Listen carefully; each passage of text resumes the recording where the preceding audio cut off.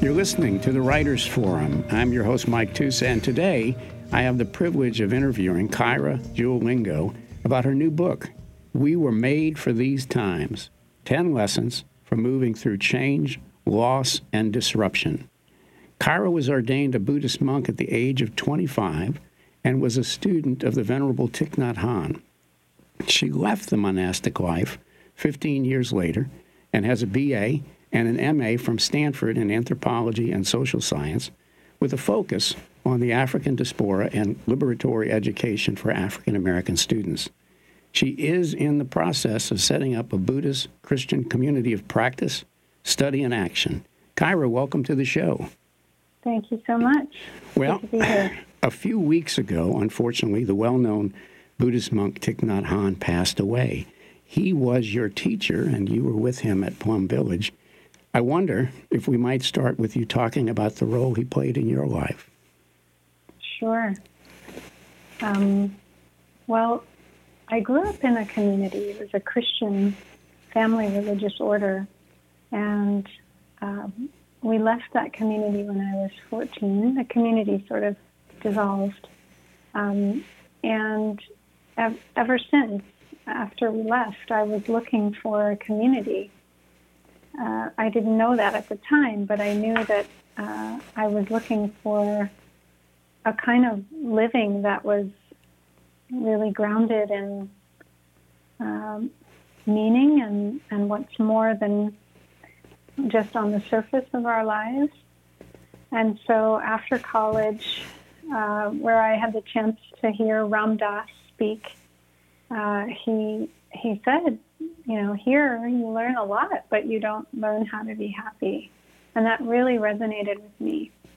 I felt I had gotten a very good education, and I also felt like I didn't know how to take care of my own happiness and suffering, and how to not make other people suffer.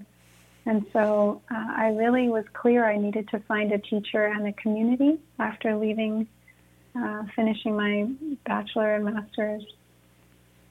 So I went off in search of that in different places, visiting communities in India. I didn't think I wanted to be a nun. I just wanted to find some way to ground my life in spiritual practice. And I didn't have any connection to Buddhism, but I had a friend who told me about a summer retreat at Plum Village, the monastery Thich Nhat Hanh founded in the south of France. So I went in 97, and as soon as I saw Thich Nhat Hanh, I knew he was my teacher.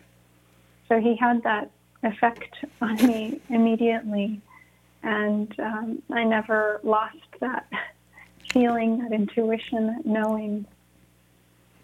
So I think the main thing that he transmitted to me was faith in myself. And he loved us all so much that I really began to internalize that love and to be able to feel it for myself and offer it to myself like he was offering it to us. He's a true bodhisattva, right? Yeah. Well, I appreciate that. Let's shift gears a little bit and talk the rest of the half an hour about your book, okay? Sure. I might note for the listeners that the book has meditation exercises in it and journaling exercises for many of the things that we'll discuss. A little hard to talk about that in detail in an interview, so we're going to talk about some of the concepts. And let me start you off, though, with a question about, let's call it applicability for the moment. New Orleans, for example, where I'm at, is a very Catholic city. Mm-hmm. To the person who asks, why are these Buddhist concepts in your book of any relevance to a Christian or someone who's Jewish or Muslim? How do you respond? Yeah, great question. Well, I wouldn't say necessarily that the concepts in the book are Buddhist. Okay. They do stem from the Buddha's teachings, but they also stem from the human experience of accessing what's so deep in each one of us that really helps us when we need guidance, when we need clarity, and when we need to access peace. And that's beyond any of our different religions. There's something deeper than each of their particular expressions. There's a Catholic monk, actually, Father Bede Griffiths. He was English, and he went to India, and he lived in an ashram in India as a Catholic monk, but he really integrated Hinduism, different, Buddhism. He advocated spiritual practice that was really inclusive to all traditions, and he talked about the metaphor of the hand. So the palm of the hand is the world of spirit, the world of truth, the world of infinite love, and that the fingers are the expressions of that in the world's different religions. And so they all come from the same source. And so I would say that the teachings in this book draw on the same source as a Catholic book or a Jewish book, and they're very deeply personal. Like, I share my own personal stories of how I, went through one of the most difficult times in my life, and I think all humans can relate to those experiences, regardless of the particular path we're on. Well, the book does a very good job of that, and especially the way it's structured. Well, let's jump in then. In the first chapter of the book, you introduce the concept that may not be known for some folks of coming home to yourselves, or coming home to ourselves. I wonder if you might explain that concept. Sure. So there is a place, an experience each of us is capable of growing inside of us, of really being ourselves, where we're not at the mercy of what's happening around us. So often we go through our lives and we're like a soda machine where people, press this button and they get this. So if people say things that upset us, then we get angry, and we give them a Coke of anger. If people say things that, or do things that make us feel happy, then we produce a Sprite or something of happiness. But what would it mean to live where no matter what buttons people press, we get to decide what arises in our mind? And that's that place of being in our true home, where we have freedom, we have stillness, we have calm, and it's a place no one can take away from us, no matter what happens, and that cannot be damaged or destroyed, unlike our physical homes externally. So this is, I think, the whole point of all of our different religious traditions, spiritual paths, is to help us really access the profound safety and power of being able to come back and just be present with what is happening inside of us, where we really know what's going on and we begin to understand why. So often we're kind of ruled by our unconscious. So we have a desire to do something, but we don't know where that desire comes from. We don't know why we're suddenly, driving 80 miles an hour, 100 miles an hour, going to some place. We just did it. Or we don't know why we're, in front of the fridge at 2 a.m. looking for something to eat. So we have these things that can kind of control us, and when we know how to come back to our true home, we can see why we're motivated to do those things, and we can choose to do the things that are really beneficial and not to do the things that are not beneficial to us. You say in that first chapter, and I wrote the quote down because I think it's profound, but I also think people will be puzzled by it. You say, quote, "We can live our whole lives estranged from this home within ourselves," close quote. And, you use the Coke machine analogy, and that's apropos in some ways. But how is it that folks get sidetracked like that, where they lose who they are? Well, we live in a culture that really offers us many ways to get distracted and disconnected from who we are. I mean, our phones and all these, technologies of our devices are actually have been specifically built to become addictive and to really eat our attention. Any of us who've been on Facebook or Instagram, we know what it's like to go down the rabbit hole. You start out wanting to check one thing, and then poof, there's a notification, or plop, there's something else, and suddenly an hour has gone by, and you had no idea what you just did. Yeah. So part of it's the culture. Part of it is also, I think there's a lot of fear about really turning inward and facing what's there. We may have suffering. We may have suffering from our ancestors, and there may be things we just would rather avoid. And so we come up with all sorts of things to avoid facing what's painful. But if we can really turn and touch that, we actually will find we have the capacity to be with it. And there are tools that we can, of course, strengthen in our spiritual practice so that we can be with the discomfort. And we find it's not this monster that's going to, that we won't survive. It is something that can become integrated and pacified, and we can become friends with it. And through that become free. Yeah, and that's part of what you do in the book. In that regard, can I get you to read an excerpt Sure. from the book, perhaps even from that first chapter? Yeah. So this is exactly what we've been talking about. So it's especially, this is from page 10, It's especially tempting in times of transition and challenge to abandon our homes, to leave our territory in search of answers, perhaps by worrying about what will happen in the future. This is precisely the moment when we need to return to the present moment, feel our bodies, and take good care of ourselves now. Because the future is made of this moment. If we take good care of this moment, even if it's very difficult, we are taking good care of the future.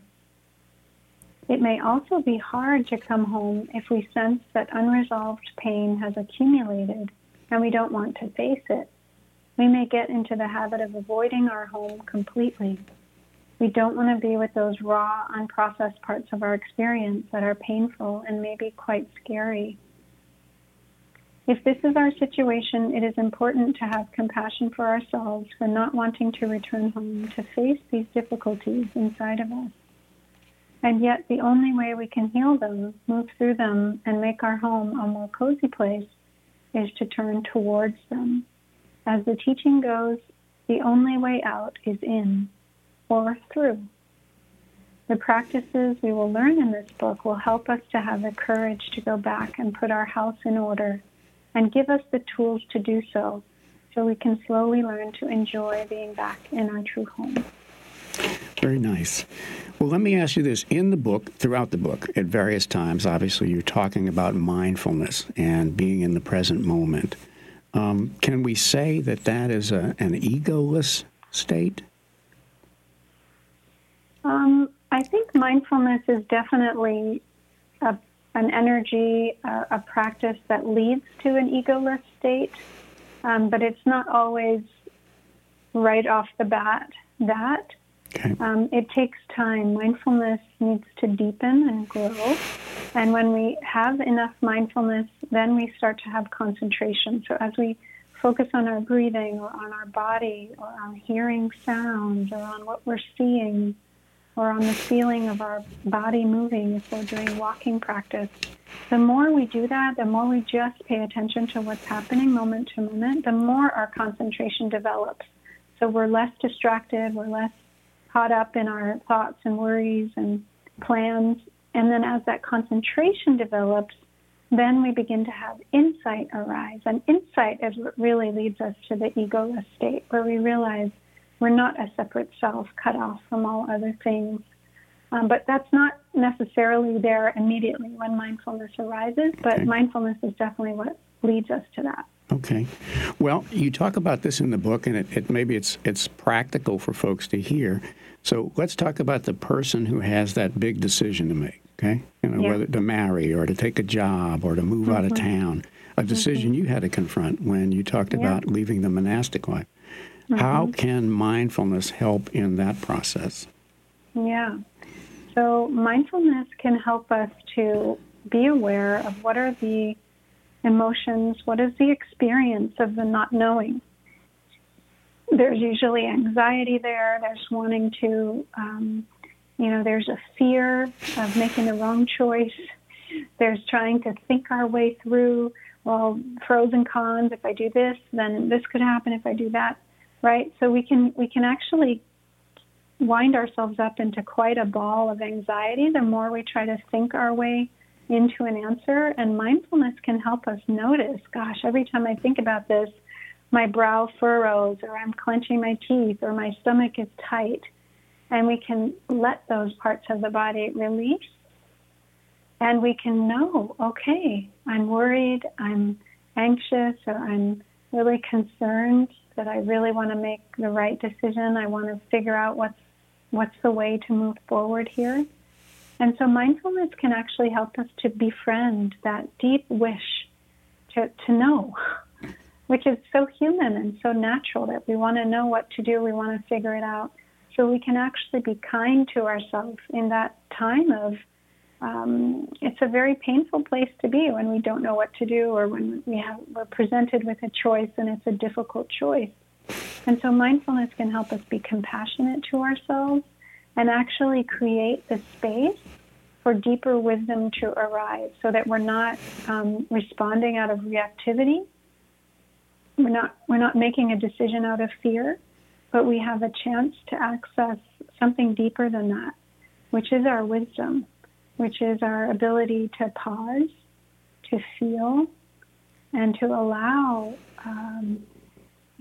There's very beautiful, wise parts of us that can give us support. And we can only access them if our mind starts to calm down. If we're so agitated and so worried about what to do and waking up in the middle of the night thinking, what should I do? That deeper wisdom in us won't have the chance to arise. So mindfulness helps us to calm down, to focus on something very simple. We can say, look, I actually can't figure this out by thinking about it. I may be able to talk to someone and get support, but mindfulness helps us to put that question down. I say in the book, it's like planting a seed in the soil of our mind. We let the seed rest down there, and what nurtures the seed, like the sun, like the rain, is our mindfulness practice. When we eat, we know we're eating. When we walk, we know we're walking. We just focus on the simple things we do day to day, and that will nourish that seed so that it will sprout on its own, and one day we'll just know what to do. We won't have to think about it. It will just sprout. Okay, this is the answer. And we'll feel it in our body. It won't be this like back and forth, well, I don't know. We'll just know. And I think many of us have that experience of times when just something clicked and we just knew that's what we had to do. Yeah, it's almost like we make the decisions unconsciously. Is this, though, what you're, at one point in the book you talk about getting comfortable in the experience of not knowing. Is that part of what you just described? Exactly. So it's resting back into this unknown, trusting, look, life is going to unfold, and I actually can't control. I can't think my way through this. I can't try to, put all the puzzle pieces together, because I don't have all the puzzle pieces. Life is going to bring the puzzle pieces, and the more I can relax, the more those things will come together. Okay. Well, can I get you to read another excerpt from the book? Okay. Sure. So this is from the last chapter, page 110. When I was in the process of deciding to leave monastic life, I was terrified. I had no idea what would come next. and I was giving up security, love, and belonging for a totally unknown future with absolutely no guarantees. Yet I knew I had to take the leap and leave the safety of my life to see what would await me. It was the first time in my life I was making a decision that was not supported by most of the people I loved and respected. But as I listened to my own intuition, my inner voice, I learned that I could trust it. As soon as I made that first small tentative step into the unknown, it was as if the earth rose up to meet my foot and supported me. One invitation to teach led to another, and I was able to slowly begin to support myself and connect with communities that welcomed me in all my awkwardness of moving out of one identity, but not yet fully something else. Each step gave me more faith and trust that I could do this. Life was calling to me to keep going, and it continued to support me at every turn, even if I couldn't have seen quite how, just one or two steps back. I just kept going, and sure enough, there was a way for me. By walking, one makes the road, as the poet Antonio Machado writes. Excellent. Now, in the book, you write, and again, this may puzzle folks unfamiliar with this line of thought, that we actually need suffering and the experience of it in order to be truly free. That sounds counterintuitive. Can you explain that? Sure. And so, if I think about my teacher's life, in the lives of many people who have touched into this incredible freedom, it's often come through hardship, through difficulty. It's rare to meet someone who's had the perfectly comfortable life. They wouldn't be very interesting, would they? Right? Who's able to really guide people in difficulty because they haven't experienced it themselves and come through, right? Right. So we really appreciate things. Each of us can see this in our own lives. Like if we've had a toothache, wow, when that toothache is over, we feel so good, right? Or when our headache ends, oh, what a relief. We wouldn't be able to appreciate that if we hadn't had the headache, if we hadn't had the toothache. Of course, there's a limit here. We're not talking about unnecessary suffering. We're not talking about creating extra suffering for ourselves. We're just saying life comes with a certain measure of suffering for most of us. And, those experiences actually help, if we know how to practice with them, help us really appreciate the times of happiness, and they help us work to make our life a more happy life, a more grounded and free life. If we wouldn't have had those situations of suffering, we might not have gone on the spiritual path to begin with. We might not have started to care enough about how we live to make changes. Well, you also, in the book, you discuss impermanence. I know that is a big concept in Buddhism. Can you tell us a little bit about what do you mean when you say meditating on impermanence? And I think you refer to the 5 remembrances in that aspect. Yes. So this is a teaching from the Buddha to help us to face reality and front load our ability to handle difficulties, which often come when things change, right? So if every day we're reminding ourselves, look, one day I'll get sick, I can't escape sickness. One day I'm going to grow old, I can't escape growing old, which our society doesn't want us to see, right? We try to avoid aging. And then the third remembrance is, I'm of the nature to die. I cannot avoid dying, right? That's also something our society, we're very death averse. We try to hide death. We don't like to talk about it. So if we say these things on a daily basis, we begin to lose our fear of them and start to work through our fear of them. So the fourth one is, I am of the nature, everyone I love and all that is dear to me are of the nature to change. I cannot escape being separated from them. And the fifth one is, my actions are my only true belongings. They are the ground on which I stand. I cannot avoid the consequences of my actions. So these 5 things are things we need to remember because we have a tendency to forget them. It's much easier to go through our life not thinking about these things, right? Who wants to wake up and say, oh yeah, I'm going to die one day? But they are not offered by the Buddha to make us depressed or, feel sad. They're offered to help us actually see how precious this one day is that I still have to live, because the rest is not guaranteed. But I'm awake, I'm here today, and let me really live it deeply, fully. When I look at the people that I love that are in my life, how can I live with them knowing one day we're going to be separated from each other? And how does that change the decisions I make about how I want to live with them, how I want to treasure them, and not, get caught up in petty things and arguments and blaming and judging, knowing, very soon or unexpectedly, I may have to be gone, they may have to be gone. And so we want to use the time that we have to live as deeply as we can. And the insight in Buddhism is if we know how to live well, we will be able to die well. And that's very important. The mind state that we have at the time of our death can play a big role in just what happens to us, how we experience death, and also the people around us. So kind of facing it every day squarely helps us when we're at the moment of our death, or when we get sick, or when a loved one dies, or when a loved one leaves us, or we leave a loved one, can help us to be more peaceful, because we've practiced knowing, yes, this is a part of life. I need to be ready for this.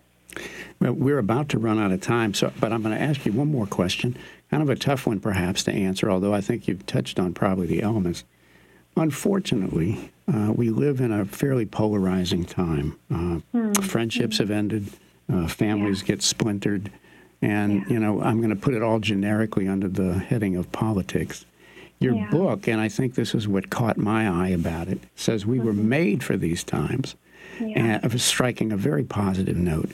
Can you tell us what it is that makes you believe, and maybe people can take this to heart, what it is that makes you believe we are made for these times and we can get through them? Yeah. Well, we are incredibly resilient and creative and surprisingly innovative species, the human species. And we've gone through very difficult times before. Not only are we facing the political divisions that you mentioned, but we're facing the climate crisis and the pandemic and, really things no other generation of humans have faced. And yet we also know that our ancestors have gone through pandemics in the past, ones that were even worse than this one that killed even more people, and they survived. They figured out how to make it through. And my own great-grandmother, who grew up in Tupelo, Mississippi, she talked about making it through the big Spanish flu in 1918 by boiling grapefruit skins with her dad and drinking that, and that's how they kept from getting it, from dying. So we have this in us, you know? We're resilient, in other words. We're resilient.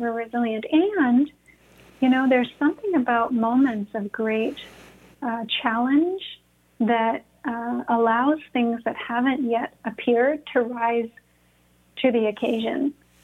So it can be that really going through the deepest darkness of, many things beginning to crumble and fall apart may call upon parts of our collective psyche that can actually spark a collective awakening. Like, that is a possibility. We don't know for sure that it's going to happen, but we were made for these times because here we are. We're not supposed to be anywhere else. And this is what these times are bringing us, and we each have something to bring to this challenge, to bring healing, to bring a new way of being that can allow something else to emerge. Well, That's all the time we have for today.